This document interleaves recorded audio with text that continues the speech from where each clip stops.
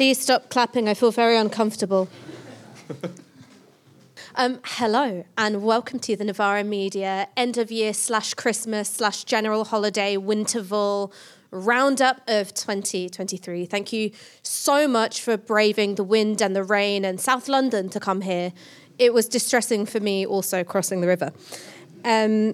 So just to, describe the context a little bit of the year that's just been. For me, when I was trying to think about how I wanted to frame this event and what I wanted to ask this illustrious panel beside me, it feels that 2023 is a year where the position of the public and most people, their desires and their political priorities is really, really far away from where the elites are. Whereas in 2022, there was a degree of responsiveness, particularly around things like energy bills. Right now, it feels like the political classes, whether they're wearing a red rosette or a blue rosette, are quite happy to be like, yeah, get fucked. We don't really care what you think. And that's the case whether you're talking about the fact we've got crumbling infrastructure and neither party is willing to countenance a wealth tax, the fact that there is still a cost of living crisis and neither major party in Westminster wants to consider a rent cap or a rent freeze or some manner of rent controls. Or it might be the fact that Gaza continues to be bombarded and Labour refuses to join the Greens and the SNP in calling for a ceasefire. Now, if this was a New Statesman event, we would spend about an hour decrying the lack of nice things in politics and then the rest of the evening torpedoing any social movement dedicated to demanding nice things. But it's not that kind of event. Instead, there will be quality analysis from people who I'm proud to call my colleagues and my friends. So to my left, merely in seating and not politically, is Michael Walker. To Michael's left, in every sense of the word, we have Moya Lothian-McLean. So Moya has been a newer hire for Novara Media, and I'm so excited by her work, which is a combination of reporting, cultural and political analysis. You will, of course, know her from hosting Novara Live, but I'm also very happy to say that she will be one half of a quality podcast, also hosted by me, which will be coming out very, very soon. And what's it called, Moya? My mic. It's called If I Speak, in homage to Jose Mourinho. And of course, last but not least, is Owen Jones. Owen, who has got a portrait aging in an attic somewhere, has looked like this. It's Tony Blair. He starts every day by opening Twitter, checking if he's still trending, and then drinking a cup of stem cells.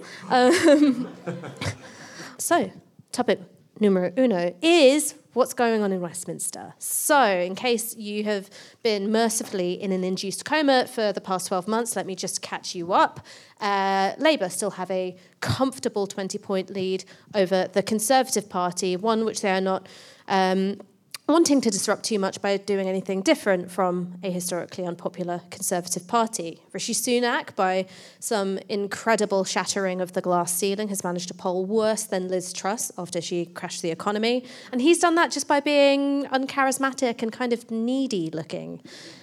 And I guess the really big questions, other than why is Rishi Sunak like that, the really big questions looking ahead to 2024 are: what might a Labour government be like? Will they shift left while in power or continue a slide rightwards? How did the Tories end up fucking it so badly? And is there any chance of them achieving a miraculous political recovery ahead of our next trip to the ballot box? But Michael, first question is for you. Look me in the eyes right now. Are you going to vote Labour in 2024? Oh, me. It doesn't matter who I vote for because I live in North Hackney. But I probably won't unless they reinstate Diane Abbott because she would be my MP. But if I lived in a marginal, I probably would, Are you of the mind that any Labour government is better than a Tory government? Oh, I'm that sort of classic swing voter. I'm in a mood for a change. I think it's time for a change, don't you think? Let's give the other guys a chance. This is the Workington man himself. And I suppose the last thing on the topic of Labour, because I know that you follow this very, very closely, is looking at Keir Starmer's political trajectory since he became Labour leader in 2020, what do you think we can expect from him in government? Probably failure. I think he doesn't seem to be particularly... everyone says he doesn't seem to be politically astute, but he is 25 points ahead in the polls, which, does in a way speak for itself. He hasn't said anything that's made it seem like a Labour government is going to be particularly exciting. I think they'll probably build a few more houses than Conservatives because their backbenchers are a bit less YIMBY. I don't think they'll want migration to be a high salience issue, so they probably won't create intentional crises in the same way that the Tories have. And one would imagine that they would... fund public services a smidgen more. But yeah, there's not much to be excited about, which, they haven't tried to excite us.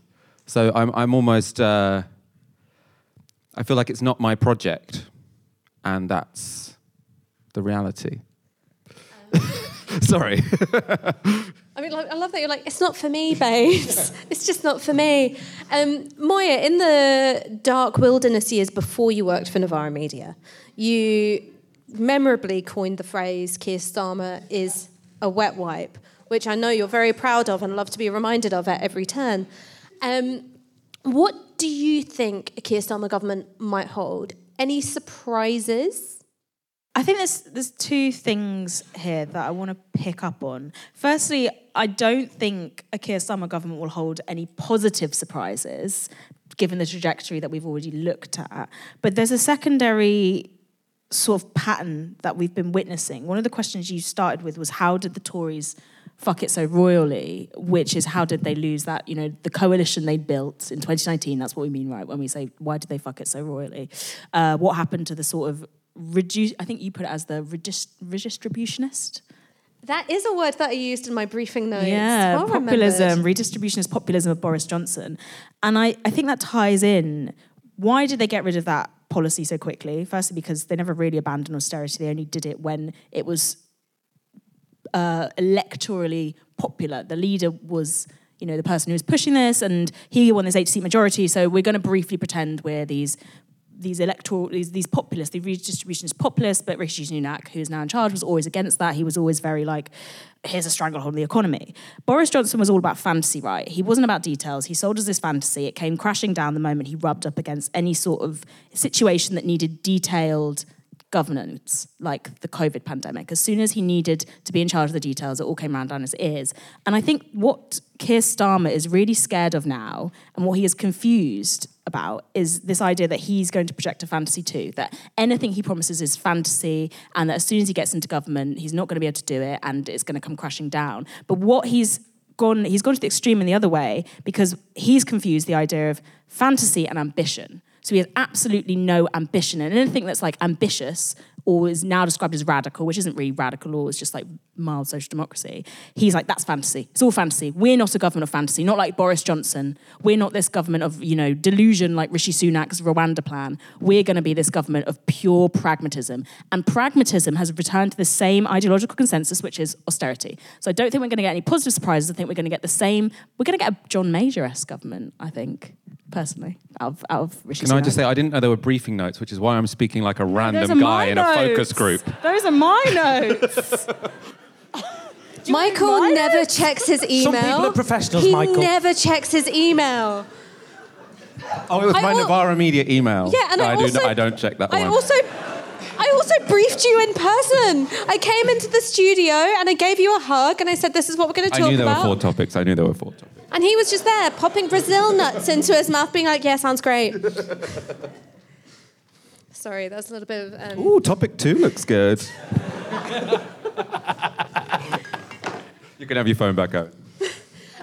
So, Owen, I know the obvious thing to do is ask you about the Labour Party, but actually I want to ask you about the Tories.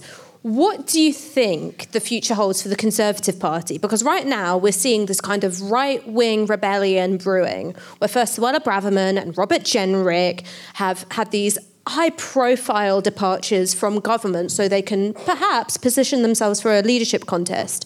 Where do you think the Conservative Party is going to go? Can the so-called centre hold, which is the sort of, technocrats of Rishi Sunak and David Cameron, or is it going to be the, Rwanda headbangers who take over?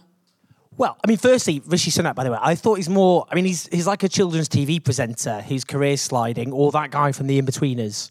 He just sounds exactly like... I've never watched The In-Betweeners. Will? Honestly. Are you talking about Will? Are you talking about Briefcase? I'm a geriatric millennial, so... the Tories. Well, firstly, I just think it's really important. I think any of the crises the Tories are in would have destroyed any other government on its own terms, whether that be, obviously, Partygate, whether that be the cost of living crisis, whether that be the NHS collapsing. Liz Truss, obviously, I think just having 3 prime ministers in rapid succession is so ridiculous. But the reason that was such a big rupture is they tried to drive through economic policies which are toxic amongst the general public, and they then crashed the economy and had terrible effects amongst homeowners who are core Tory voters, as well as people. Phenomenal girl bossing on her part. I know. Phenomenal. I mean, we all miss Liz Truss and the memes, but she crashed the economy. That was very geriatric millennial. With right wing.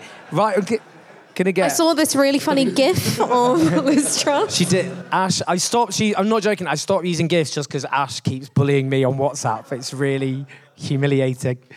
So I just think after the Liz Truss experiment, people just zoned out. And in the sense of it doesn't matter what you do or say now, you're finished and we're not going to change our mind.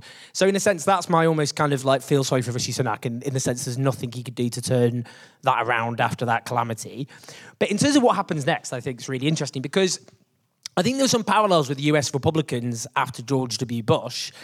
And our analysis of what happened then, because I think there was some people like this was a conventional centre-right party, and then it radicalised as though George W. Bush didn't unleash mass terror with the deaths of hundreds of thousands of, millions actually, if you look at some of the latest research on the war on terror of predominantly Muslims across the world and the horrors that unleashed as well.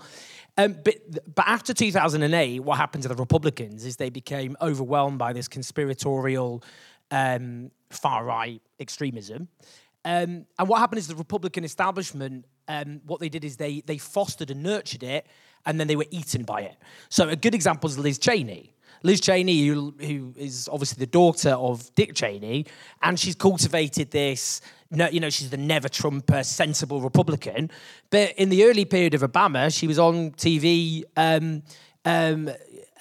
giving credence to the birther conspiracy that Obama, didn't have a birth certificate, he was foreign, all the rest of it.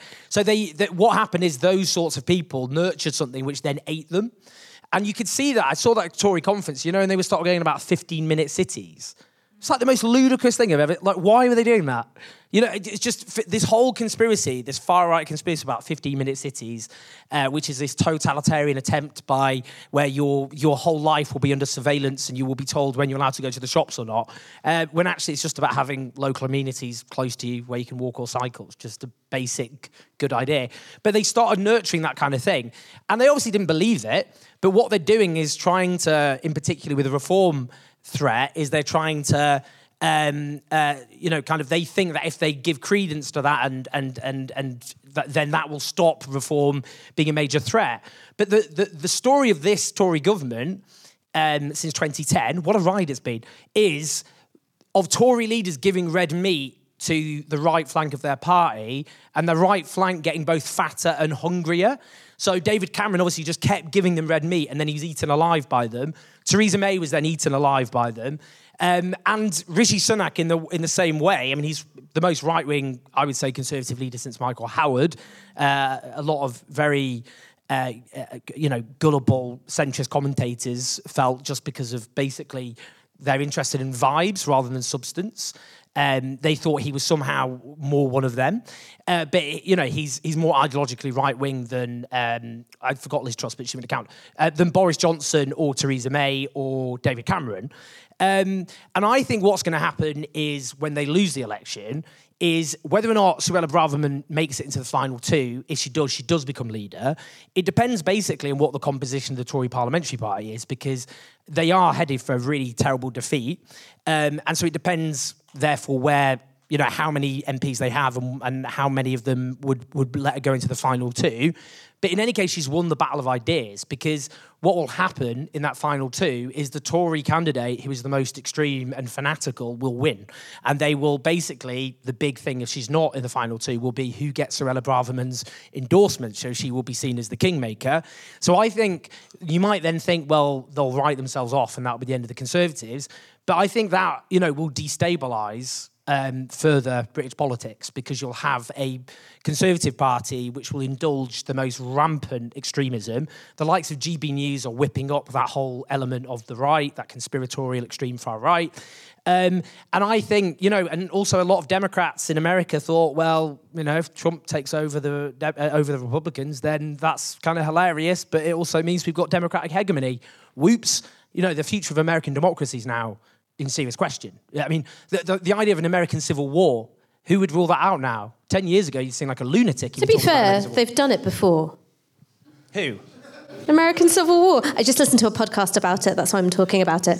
I just had a terrible realisation that I always thought I was in favour of 15-minute cities, but it's going to be terrible for the podcast market. We're going to have to make Novara Live a lot shorter. That's one of our biggest markets, commuters, but we'll work it out. So we're going to see Michael at an 15-minute city protest alongside Piers Corbyn and Tommy Robinson, being like it's an assault on our freedom. It's going to be the next series of crash course against 15-minute cities. I mean, make commutes longer. One really quick final question for you, Michael, is one about political leverage. So at the start of Keir Starmer's leadership of the Labour Party, the idea was, well, it's going to be a really close election, the next one. So he's going to need the left. There's going to have to be some kind of compact. And, we'll accept being a junior partner, both in the shadow cabinet and in terms of policy. Now, that incentive clearly doesn't exist. So what should the left do to establish some kind of leverage over Keir Starmer, other than going through his rubbish and trying to find compromising material? Oh, it's a difficult question. I think at the next election, the left isn't going to have much leverage. He's very far ahead in the polls. The seats he's really sort of stressed about are not ones where I think the left will swing it. But I think that at the next election after that, they might do. And also there are certain elections where the left does have leverage. So I think Sadiq Khan is quite terrified of people voting to his left because they got rid of second preference voting, which I think was a terrible move for the Conservatives to do that. But it does mean that he is very worried about Greens getting votes and then the Tories getting through the middle. So there will be sort of pressure points across the country where the left can have influence. I think the next Westminster elections probably aren't one of those, but the ones after that will be. I suppose in a broader way, the way I kind of think about that is, when the Corbyn moment happened, a big problem was there weren't the institutions or the networks or the thinking to kind of make it work. And so, in a way, I feel like we're kind of holding the fort until the next moment when sort of like the left really does have leverage. But apart from on particular issues and maybe the election one from now, I'm not sure how much leverage the left has. So 2023, to me, felt like the first year where politicians started taking AI seriously. At the beginning of the year, ChatGPT emerges, and I realised there's a much faster way to write my articles. And what was interesting to me is that despite this being a government that likes to talk the big talk about tech and being at the cutting edge of innovation, there is a real complacency when it comes to artificial intelligence. Just in April, Jeremy Hunt was saying that he doesn't buy the idea that millions of jobs might be at risk because of automation. Now, that isn't what his government's own research has to say, or indeed OpenAI's own CEO and then former CEO and then CEO again. Is he back? Yes. Sam Altman. What a dreadfully boring soap opera that was. Riveting. I watch EastEnders, thank you. Sam Altman said, well, look, it's customer service jobs which are first on the chopping block. Sundar Pichai, who's a Google executive, said the job losses give him sleepless nights. So what politicians are saying and what the industry is saying, wildly, wildly different. Moya, I want to start with you, because when we were chatting about this in the office, you were whatever the opposite fully automated luxury communism is. You are like, moderately analog, Luddite. miserable Luddism. Luddite with a phone addiction. But you're really sceptical of the idea that AI might end up being a good thing for workers and a good thing for the left. Could you explain why? I mean, I'm not Aaron Bastani, and he can make very good arguments about why it is a good thing for the left. And as we've talked about, Sam Altman's read Aaron's book, Fully Automated Luxury Communism. I think a lot of people in San Fran actually have. But I think so long as we exist within, capitalism, it will always, things like AI will always be captured by capitalist interest. And I think a good example of this is actually the OpenAI palaver itself. Because what happened there was OpenAI is set up and it's meant to be non-profit in some sense. It's obviously massive profit. It's multi-billion-dollar company, but it's meant to be for, human good. They have this board of people, these directors who look after the company, and they're chosen specifically to guide OpenAI towards good, so that it is for human good and not just for profit. And what happened with the firing of Sam Altman, who is primarily a venture capitalist? That's where he's made his money. He also has, he dropped out of a degree in computer science. He has the background, but he's not first and foremost doing the tech. He is the person getting the money. He is the face of OpenAI, and he's the one who's been going around lobbying with governments, being like, we're really good. Also, we hold all this power, so you better be nice to us and help us design your regulation. But he is like the venture capitalist guy. And this board were like, okay, OpenAI, we think we're getting too commercial. The chief scientist, Ilya Savitska, said, we think we're getting too commercial, we're moving away from the mission we have, and then they fired Sam Altman. Okay, it was a kind of mad move, whatever, but that was the main basis behind it. We're getting too commercial. And what did Silicon Valley do? Did they listen to the board? Did they go, actually, you know what? We hear your concerns. Maybe this is getting too commercialized. Maybe this isn't moving in the right direction. No, they went, you are going to reinstate this man because he makes us shitloads of money. We're going to hire him at Microsoft and we're going to make your company have no value whatsoever. All you scientists, whatever. They basically bullied them through this thing this man is more valuable to us than your tech is to us. We can replace all you scientists over and over again, but so long as we have the guy who makes his money, the guy that we've picked, our venture capitalist guy, we're happy. So they basically, it was like blackmail. They hired him at Microsoft, and then all the scientists were like, oh shit, we're going to be out of our jobs. The shares plummeted, all of that. And then they were like, we better bring him back. The board's gone now. This board of people chosen specifically to guide OpenAI towards this, humanizing good mission are gone. And they'll definitely be replaced by people who are more favorable to the commercial operation of OpenAI. And I think that shows very easily, you can have the best laid intentions. Doesn't matter. Capital will always out. The person who gets you the most money, the way the tech is utilized for profit, will always out. I mean, Owen, Keynes was predicting that by now we'd all be working 15-hour working weeks. And I might do that because I'm skiving, but I don't think very many people are. So this sort of utopian idea that when you've got these technological advances, it's going to break down the wage relation and it's going to mean more freedom for workers, that doesn't happen. But also maybe this idea of this huge, raft of unemployed and unemployable people leaping up, maybe that doesn't happen either. So I guess my question for you is, what do you think AI will do to the project of building workers' power in workplaces? Will it radically alter it and therefore alter left-wing strategy? Or are we all making a big hullabaloo over nothing? Well, I mean, Moya's spot on. Technological development always depends, in terms of the outcome, on the balance of class forces.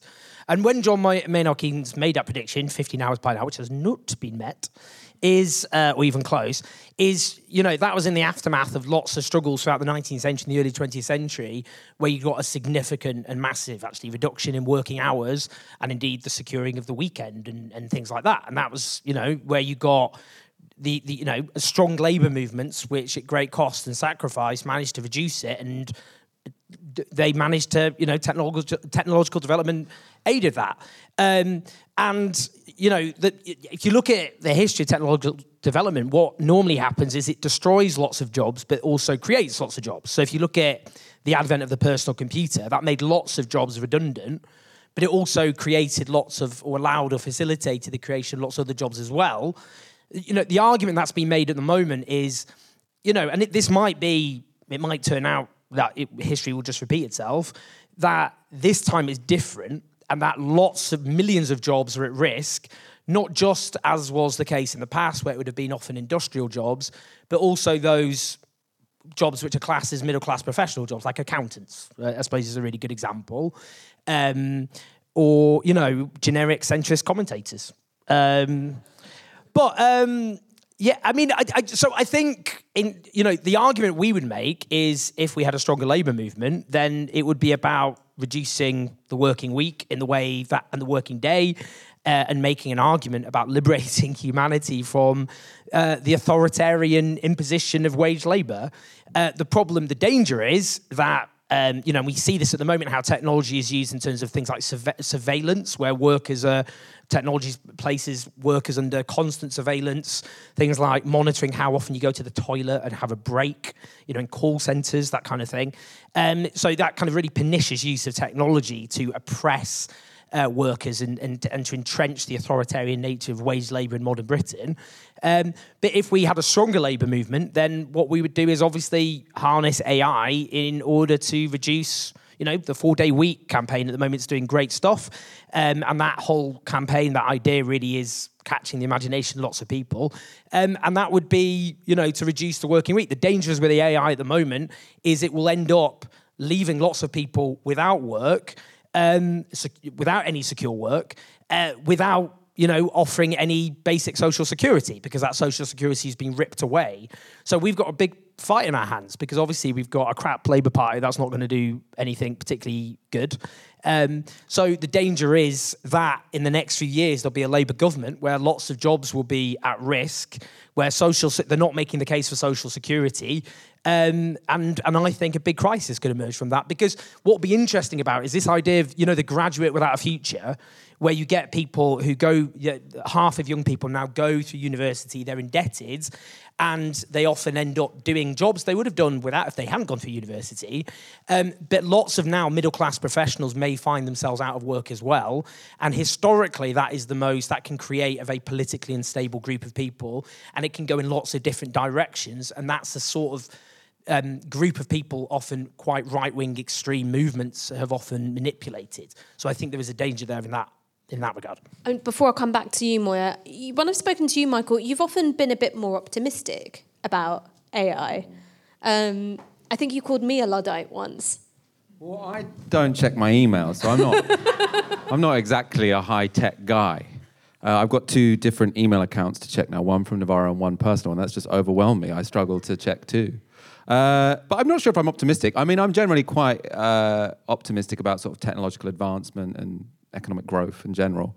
I actually, though, on the AI stuff, take the existential threat stuff a bit more seriously than lots of the left. And I can see why... So nuclear option kind of thing? What if they get the codes? What if exactly. the app gets the codes? Well, what if we give them the codes? Like in that right? Marvel film, where the app gets the codes, and then he's got to fight Iron Man? Yeah, well... we might have to fight Iron Man. Or actually, who's on the good team? I don't know. I didn't watch God. the film. Plans for Marvel. I'm going to try and ally with Iron Man. I don't know if that's a good thing to do. I'm hoping it is. Where was I? Yeah, I think the existential risk stuff is not necessarily ridiculous. I think that the cynicism about it is warranted, because there's obviously a very high chance that climate change is going to kill a lot of people. But there's a very low chance it's going to kill everyone. And so I think Elon Musk and Sam Altman don't really care about it, because it's going to kill people that aren't them, people in sub-Saharan Africa or people in Bangladesh. And so they care a lot more about what they might call the 10% chance that AI kills all of us. So I think the fact that, white guys in San Francisco are the people caring about existential risk is not coincidental, because it is one of the few risks that might affect them. But just because I think there is some cynicism behind the concerns, I don't necessarily think the concern is ridiculous. Because especially if you look at it in terms of an arms race, so, I think with Sam Altman, part of it was, the commercialization, but part of it was that he put on the board a few sort of people who were concerned about the existential risk that comes with AI. and they were concerned that he wasn't telling them everything he was doing. So they said, we can no longer trust you, and we think you might end humanity. So therefore, we're going to get rid of you. And then Microsoft was like, no, that doesn't make sense. So he's back. But then also you've got Microsoft are like, we would like you to end humanity. Yeah, maybe. Please. Well, it's only a 10% chance. But then there's also the competition between the United States and China, where you sort of have a similar dynamic to the nuclear arms race, where sort of like everyone admits, well, it'd be better if no one had nuclear. But if someone's going to get super advanced AI, it might as well be us. And then the difference between AI and nukes is, the one thing we could always do was control the nukes because we were smarter than the nukes. But the AI is going to be smarter than us. So I actually do think the existential risk stuff is serious. I'm not necessarily smart enough to understand exactly why, but I do take it seriously. Moya. The one thing I wanted to quickly add is, in terms of labour, with AI, we're already seeing how it can be a motivating factor in labour disputes. So you look at the Hollywood actors' strike and you look at the writers' strike. AI formed one of the central parts of that strike. It motivated, this strong organising. And yeah, the things that they have agreed are only going to hold for a couple of years and they're not comprehensive. But you saw mobilisation based around AI. So there is a preemptive concern there, and we are seeing already people starting to act in a way, I don't know, maybe they wouldn't have 10, 20 years ago around something else, which is exciting. That's something to be optimistic about, and I feel we should try and be optimistic about some things. That was really nice. Okay, so on to climate change. This has been the hottest year on record, and I'm sure that next year will probably be the hottest year on record, and the one after that, the hottest year on record. This year, we have spent more time above a 1.5 degree average temperature increase than we have spent below it, which is very frightening for what that means in terms of climate tipping points and really how little time we have to avert ecological collapse. Against this, frankly, terrifying backdrop, what we have is a completely bananas political consensus in Westminster, where both the government and the opposition are watering down their climate plans. Rishi Sunak, because he's under pressure from his party's right flank, Keir Starmer, because who knows. And the way I wanted to, frame this question is that we've seen Extinction Rebellion and Just Stop Oil do some quite impressive levels of mobilisation. And their theory of change was, if you get enough people out onto the streets, if you get enough people taking direct action and getting themselves arrested, that it creates a crisis of legitimacy for the state will be forced to respond by taking action on climate change. That hasn't been what we've been seeing. What we've seen are arrests, what we've seen are draconian anti-protest laws being introduced, much more hardcore sentencing of climate protesters, and the government and the opposition both watering down their climate commitments. I don't have anyone in particular I'm addressing this question to, so whoever wants to take it first.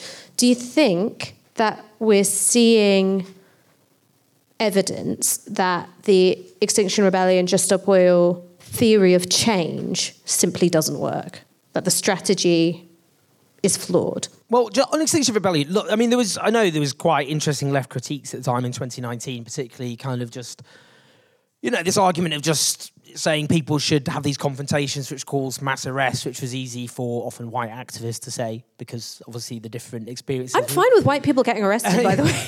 But I mean, it was just kind of like everyone needs to come and do this, and they didn't obviously take into account that has a differential impact on people.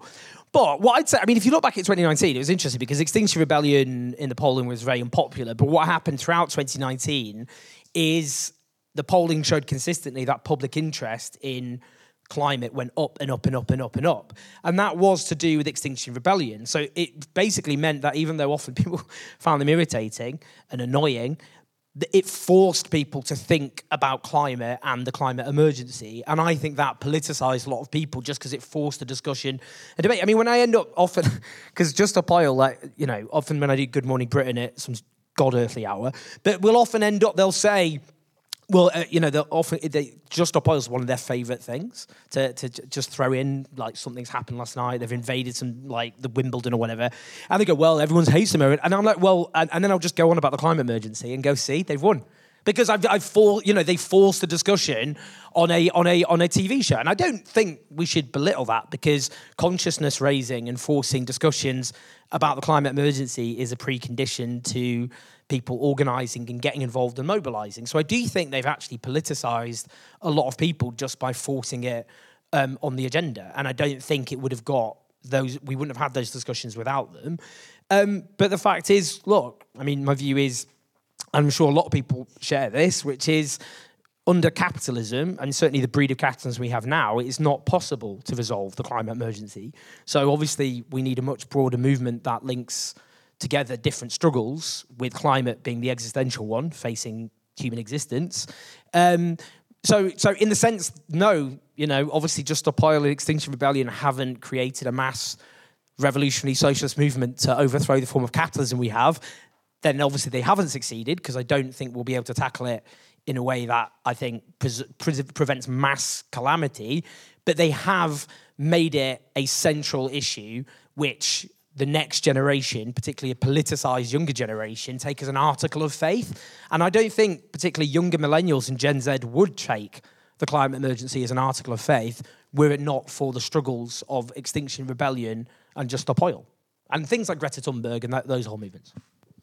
Moya?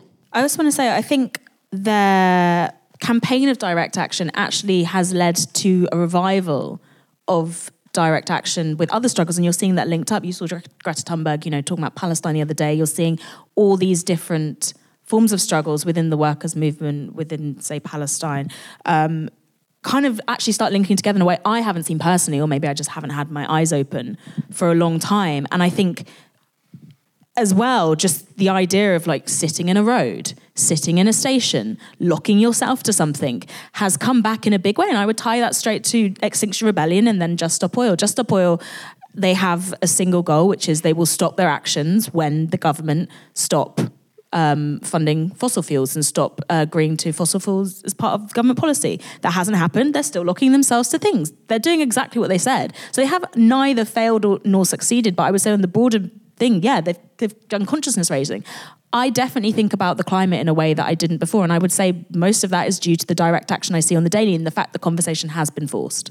Michael, what do you think it would take for either an incoming Labour government or this Conservative government to actually have more ambitious climate commitments? I mean, Biden pushed through the Inflation Reduction Act, which was an incredible bit of legislation. You just name it something completely different and smuggle in all of this like green infrastructure funding. It's fucking sick. And yet there's little indication that that's going to be the direction of travel in this country.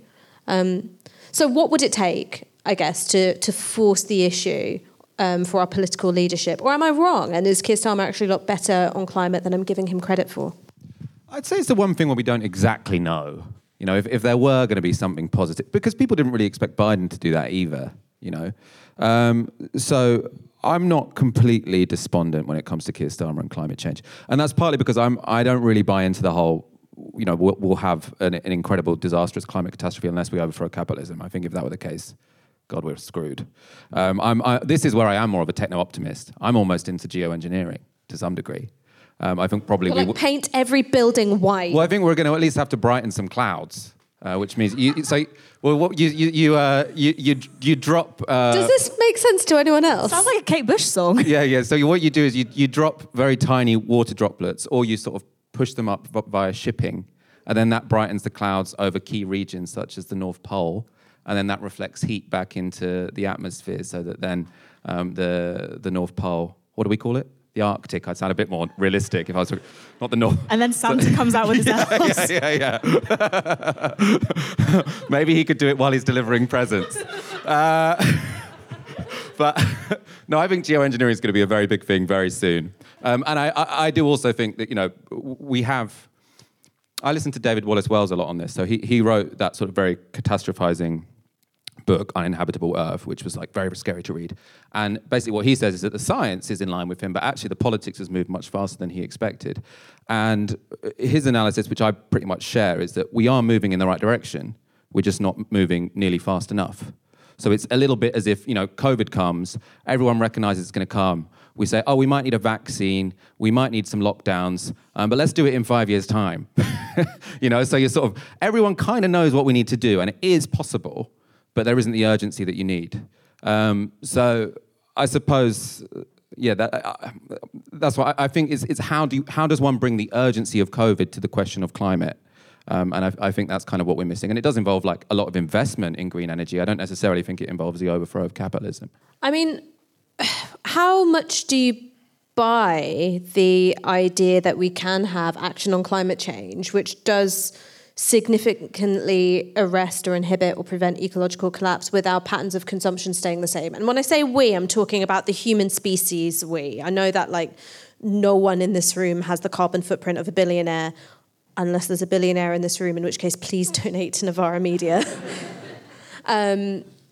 But I do sometimes think that there is the optimism of a Green New Deal, and the thing that it's trying to obscure is that the amount that I consume as a person in the global north, the amount that I buy, will have to significantly decrease because I'm gobbling up an unfair share of the carbon budget compared to, say, someone in Bangladesh or sub-Saharan Africa.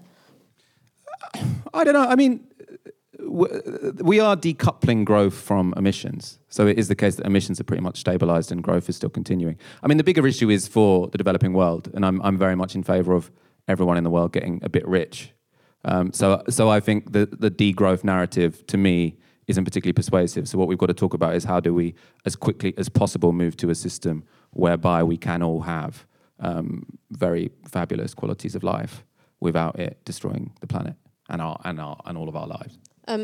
Owen, you're the one who made the point that you've got to overthrow capitalism to get action on climate crisis. You're gonna have to rebut your friend over here. No, I don't mean that. No, what I mean is the problem we face now is not that we're going to stop a climate disaster. That's going to happen. There will be disastrous consequences now, whatever we do. It's a lagging indicator. If we suddenly had net zero right now, we would still have disastrous consequences for a long time. The question is how big the catastrophe is that we face. And I think as things stand, if you look at the indicators, a lot of them are far worse than were predicted, often by very pessimistic climate scientists. That's the problem. And so when I talk about, getting rid of, it's not that we'll all die. I don't think that was ever a realistic possibility unless there was going to be the worst possible scenario, which is basically you have this constant positive feedback loop and you end up like Venus.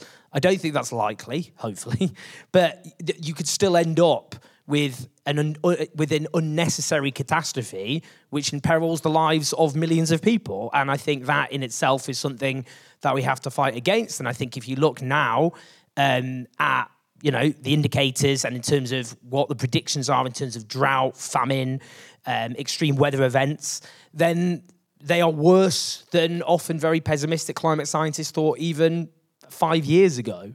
So that's my view, and that's why I think you need, and we have to argue as the left for the most drastic measures possible, because this is a case of if it isn't quite as catastrophic as we thought it was, then at least we can build a society that fuses climate justice and economic justice, and we will all benefit from that.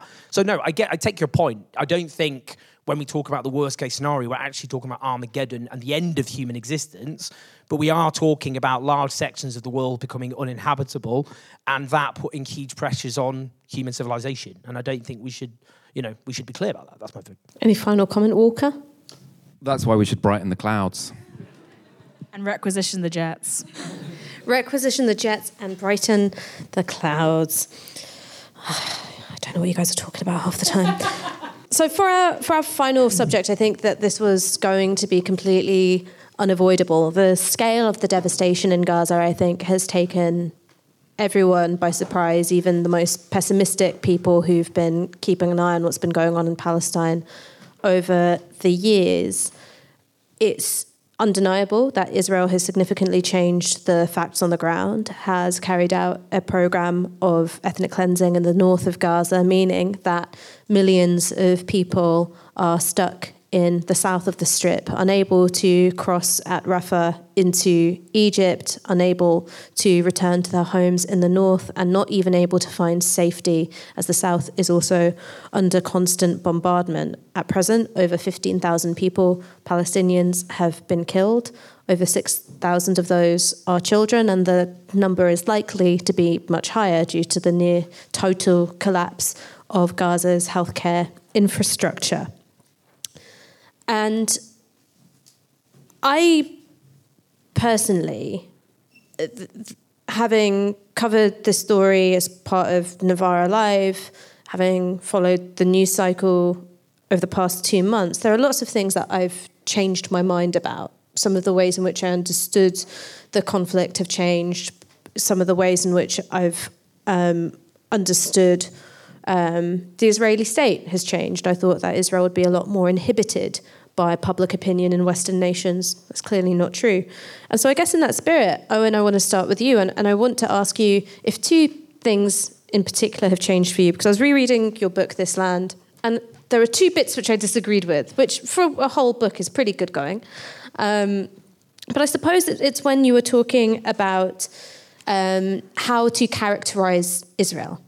And at one point you say, the brutality of Israel's occupation is undeniable, but the situation was and is fundamentally different from those projects of European-style settler colonialism.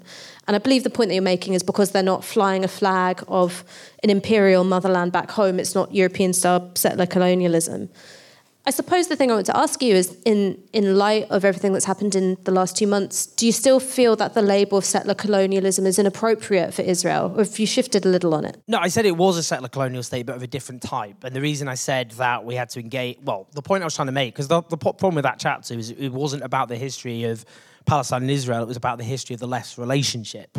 Because, uncomfortably for the left, when Israel was founded, the left supported the foundation of Israel and disregarded... It was the one thing Soviet Russia and America both agreed on. The first country on earth, whether we obviously just throw the Soviet Union to the international left at the time, the first country to recognise Israel de jure was the Soviet Union, which armed Israel. And the view of much of the left at the time, and it became a signature view of the left at the time, was often quite a racist view, which was this is a sea of Arab despotism, and this was a socialist project, and these are refugees who had fled a genocide, and therefore you should uncritically support the foundation of Israel. And the Labour left, people like, Tony Benn, as late as 1980, wrote in his diaries that he opposed the foundation of a Palestinian state because he opposed the PLO as terrorists. And Eric Heffer, big stalwart of the left, you could see him when Neil Kinnock did his big speech in 1985 denouncing militant, and Eric Heffer famously walked off stage in protest, was a big left-wing Zionist. It was only after, particularly, the occupation of the West Bank and Gaza, that the left shifted its relationship, and particularly as well the invasion of Lebanon in the 1980s, and the way the Israel repudiated whatever you might think about its socialist pretenses, but became an overtly neoliberal militarized state. But the point I was making is, the difference was, which obviously I haven't shifted my view on, is you had to engage with the fact that before the war, Zionism was a minority current amongst Jewish people, and in the aftermath of the Holocaust, it became a dominant one, and the collective trauma of the Jewish people is something we have to engage in. In terms of this, though, in terms of what's happened, look, obviously this is not about our emotional well-being, but I think this is the first time in my life it's just going through something where you just want to go and find a field somewhere and scream every day for an hour out of rage and grief. Me and Michael spent Tuesday night with this lovely guy called Ahmed Al-Nouk, who is co-founder of We Are Not Numbers, Palestinian journalist. 23 members of his family have been wiped out. He just texted me before we came on stage, and his close colleagues just been wiped out by an Israeli strike. 1% of Gaza's population has been wiped out in 7 weeks, the first 7 weeks. And the numbers, it's really important to say, the official numbers are underestimates. They don't include the people buried under rubble, thousands of them buried under rubble, who won't be identified for a very long time. And the history of warfare always suggests that the vast majority of people in war do not die because of the violent deaths. They die because of things like the collapse of public health care and the collapse of society. And it is extremely rare for a society to be so comprehensively dismantled and destroyed as Gaza has been in such a short space of time. I don't think there is really any modern precedence for what's happened to Gaza. And I think, look, my central view as we went into this was Israel as an apartheid state, which obviously practices settler colonialism, that we should support boycott, divestment and sanctions and so on. I think the reason this is such a salutary lesson, it's not like I'm shocked. I'm maybe shocked, but not surprised. Because, for example, I have no illusions of the British media. I've worked there for 12 years. And I've got the grey hairs here to show it. But I knew it was a racist industry, but the open display of anti-Palestinian racism, there isn't even a pretense that Palestinian life has any meaning or worth. I mean, they might as well just come out and say, we don't think Palestinian life has any meaning or worth whatsoever.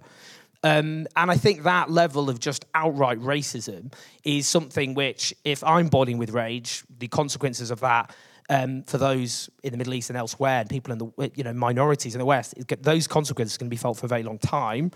I do think, a really interesting thing Naomi Klein said, just in terms of the point you were making, a few weeks ago I saw an interview, and she talked about how, in a sense, it was almost like the Western imperialism accepted the establishment of Israel as a form of reparations to Jewish people, where where there was almost like an opt-out with Israel, whereas the global north was forced into retreat with colonialism and imperialism because of the struggle of those colonized people, that Israel would be given an opt-out and allowed to continue to practice those as reparations for what the Europeans did to the Jewish population. And I think you can partly see that being played out in horrendous real time.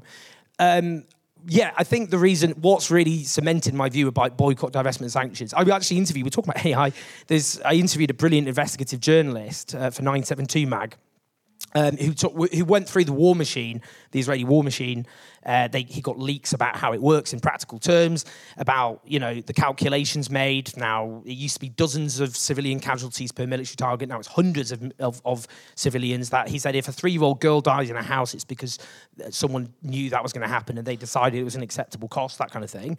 But he said, he said, look, the fact is, in Israeli society, the polling shows that 65% of Israeli Jews think that the Israeli military isn't bombing enough. There isn't enough firepower being exacted. And the point he made, and the Israeli peace movement, as battled as they are now, are more courageous than ever, is that we desperately, desperately need now a much stronger movement across the world to put huge pressure, and that means a much stronger boycott, divestment and sanctions regime, because we are seeing now, I do think we need to talk, obviously, about the language of genocide. I interviewed Raz Sigal, an Israeli American professor of genocide and Holocaust studies, and the very clear point he said to me is it's very rare for intent to be so overt. It's not subtle. When you get Benjamin Netanyahu calling Amalek in the Bible, in which the Amalek nation attacks the Israelites, and God says to the Israelites, go and kill all men, women, children, and livestock, where you get the finance minister saying the West Bank's full of 2 million Nazis, where you get turn Gaza into a city of tents. That would, it's damage, not accuracy. It's so overt, the language. No innocence in Gaza, said Avigdor Lieberman, the former foreign minister, still very influential in Likud. It's genocidal in its intent, and there's nothing stopping them. There's no pressure from any Western government, despite occasional flailing around. So it just shows all it's cemented for me is, unless we build now the strongest possible movement around boycott, divestment, and sanctions across the world, we are going to see the elimination of the Palestinian people through violent means and ethnic cleansing. And, we're running out of time, and we just need to build that movement. That's what I've become, that's my stronger view than ever. Michael, within Novara Media, I'd probably say that you're one of the people that's followed the story the closest, probably because you host most often for Novara Live, so you've been paying attention to the news cycle on a day-by-day, very granular basis. Over the past 2 months and putting together everything before that as well, if you had to suggest or predict the most likely endgame outcome in Gaza, how would you characterise it? what the Israelis wanted to do on October the 8th, I mean, what they wanted to do for a long time, but what they thought they had the opportunity to do on October the 8th was clear out Gaza. They wanted Gazans to be put into the Sinai, and they still are sort of touring TV studios saying, what if every country in the world took 10,000 Gazans? That would empty Gaza. So that is their plan.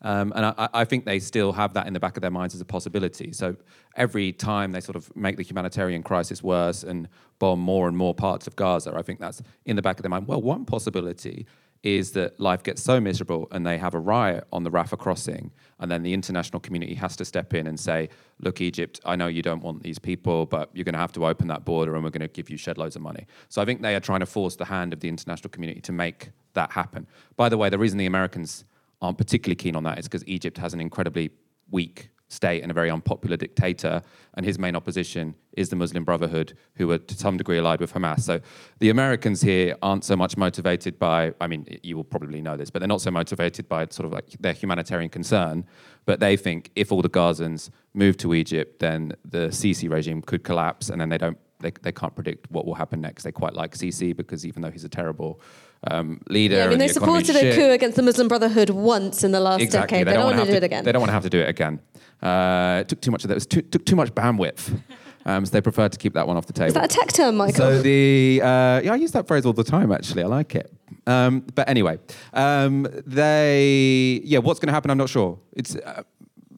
That's the Israeli end goal. The Americans, I think, have recognised that can't happen, and so there is some sort of stalemate which doesn't really make any sense to anyone. Like at the end state, I don't think anyone's really chosen one that seems to make much sense. I think what the Americans want to happen is you have Hamas removed by military means, then the people can sort of go back to their cities and rebuild them, but this will all be under the auspices of some either international body or the Palestinian Authority, which the Israelis don't want. The problem with that is that it's not going to be particularly acceptable for the people of Gaza. And also, even if it began as acceptable for the people of Gaza, say for the majority of the people of Gaza, there would still be a significant minority who want to start a war with Israel for obvious reasons. And then you would have to have a type of governance which is so authoritarian because you're so desperate to stop anyone fighting. Because the moment any Gazans fight Israel again, they're going to bomb again. So the only option is to have an authoritarian government after this, which is way more authoritarian than Hamas, because they will be tasked at the threat of complete destruction with making sure there is no resistance to Israeli rule. I mean, Moya, before we move on to the Q&A, and I know this is a big question, but I will encourage you to answer it very quickly. One of the things that we've talked a lot about together since you started working for Novara Media especially is about the role of identity politics, the primacy of subjective feelings, and that as minoritized people, we kind of get to say, well, my lived experience is this, therefore it is a political reality. And one of the ways in which we're seeing that play out now is around the idea that certain expressions of Palestinian solidarity, whether it's a Palestinian flag or a slogan like "From the River to the Sea," these things are anti-Semitic, or enough people feel that they're anti-Semitic that we shouldn't use them. One, I guess, where do you stand on that, and how do you engage with those feelings? And two, does this sort of expose the inherent weakness of liberal identity politics, that actually sometimes lived experience isn't the same as political reality, and sometimes you got to push back? One, I don't engage with it because it's bollocks and we've entertained it for too long. 17,000 people are dead. I think 1.8 million displaced. I'm not engaging with that. Two, yeah, of course it shows the limit of liberal identity politics. What I will say about the situation in Palestine is, again, like Just Stop Oil, we are seeing a more cohesive political response to it from the workers, from the labour movements, because our politicians are not just being useless, they're actively complicit in a genocide. Their cowardice they have blood all over their hands and it won't wash off. But what we are seeing from grassroots is a joining up again of movements of solidarity struggles, even a reawakening of international solidarity struggles that I don't think, again, we've seen on this level for a long time. And I'll give you an example. Today, across the UK, there were 4 different pickets, right? Pickets of arm factories. I think there was one in Dorset, there was one in Brighton, there was one, I want to say, in Glasgow. Does anyone know where the 4th was? It was Lancashire. Lancashire. But these pickets didn't just happen in the UK. They also happened in the Netherlands, they happened in France, and they happened in another country that I can't remember. And I want to say Portugal, but if anyone knows, put their hand up. And that right there, that is cohesive international struggle. We've been seeing this time and time again. We've been seeing, people on jet skis in Australia blockading. Jet skis are fucking sick. We've seen people tying themselves to ports. We are seeing this action from workers. And in an anti-apartheid movement, there was a very clear involvement of trade unions. There was a very clear, international struggles. These actions have happened because Palestinian trade unions have said, we need you to stand in solidarity and do practical stuff. So, yes, we're seeing the limit of liberal identity politics. It's very hard not to see the limit of liberal identity politics when people are like, oh, this chant about liberation is anti-Semitic. And it's like, are you seeing what's happening on the ground? Are you seeing what's happening right now? This is not washing as a way to try and tamp down the struggle for liberation, the struggle for resistance on behalf of Palestinian people. But on the flip side, the side where I'm like, yes, this is an opportunity to keep mobilizing. This is where we should be putting our energy. Stop focusing on what they're saying about our slogans. Get out there on the picket lines, because that's where it's actually happening. That's where the solidarity movement is reigniting. In my experience, one of the nicest things about Novara, in a way, is that I don't feel that anyone thought of themselves as being opinion leaders in some way. It's a whole lot of people who kind of tripped up and fell into journalism somehow. And I think that's why I like working with you all. It means that there is a level of doubt and questioning and skepticism that actually makes it a politically refreshing place to be. And so when it comes to going, how do I speak up when it feels really scary? I mean, the fact is that still in my personal life, I'm so conflict averse, it's crazy. If I can feel an argument brewing, between me and my partner or me and my mum, I just sort of go dead like a fish, just sort of hope that no one will notice me if I just stop moving and breathing, which is really different from how I conduct my political life. And the reason why I feel stronger in my political life is because it's a reflection of all of these political and professional relationships that I have here in this wonderful organisation, which leads me to go to novaramedia.com/support. And I'm only half joking because we didn't mean to do this. None of us thought, the thing I want to be is a journalist, and the thing that I really want to do is, be just like Laura Kuenssberg or Robert Peston. None of us fucking wanted that. We are all journalists against our will. And I think that that's important because it means that we look at media not as a opportunity for career advancement. I think that all of us, though there is pluralism and our visions of what it means to be left-wing, there's a lot of difference. We see changing the media as so essential to changing the politics that we've ended up with, because if politics is a reflection of class forces in society, so is media. And look at who the fuck is working in that. So we can't do any of this without your support. We literally can't. The majority of our funding comes from our supporters, and we're never, ever, ever going to put up a paywall. We just don't believe in it. So we want to keep making things free to access. We still want to put out stuff which can be accessible by anyone who needs it or could find some value from it. But in order to do that, we need you guys. So thank you for coming. Thank you to those of you who are our supporters. And thank you, of course, to our amazing panel.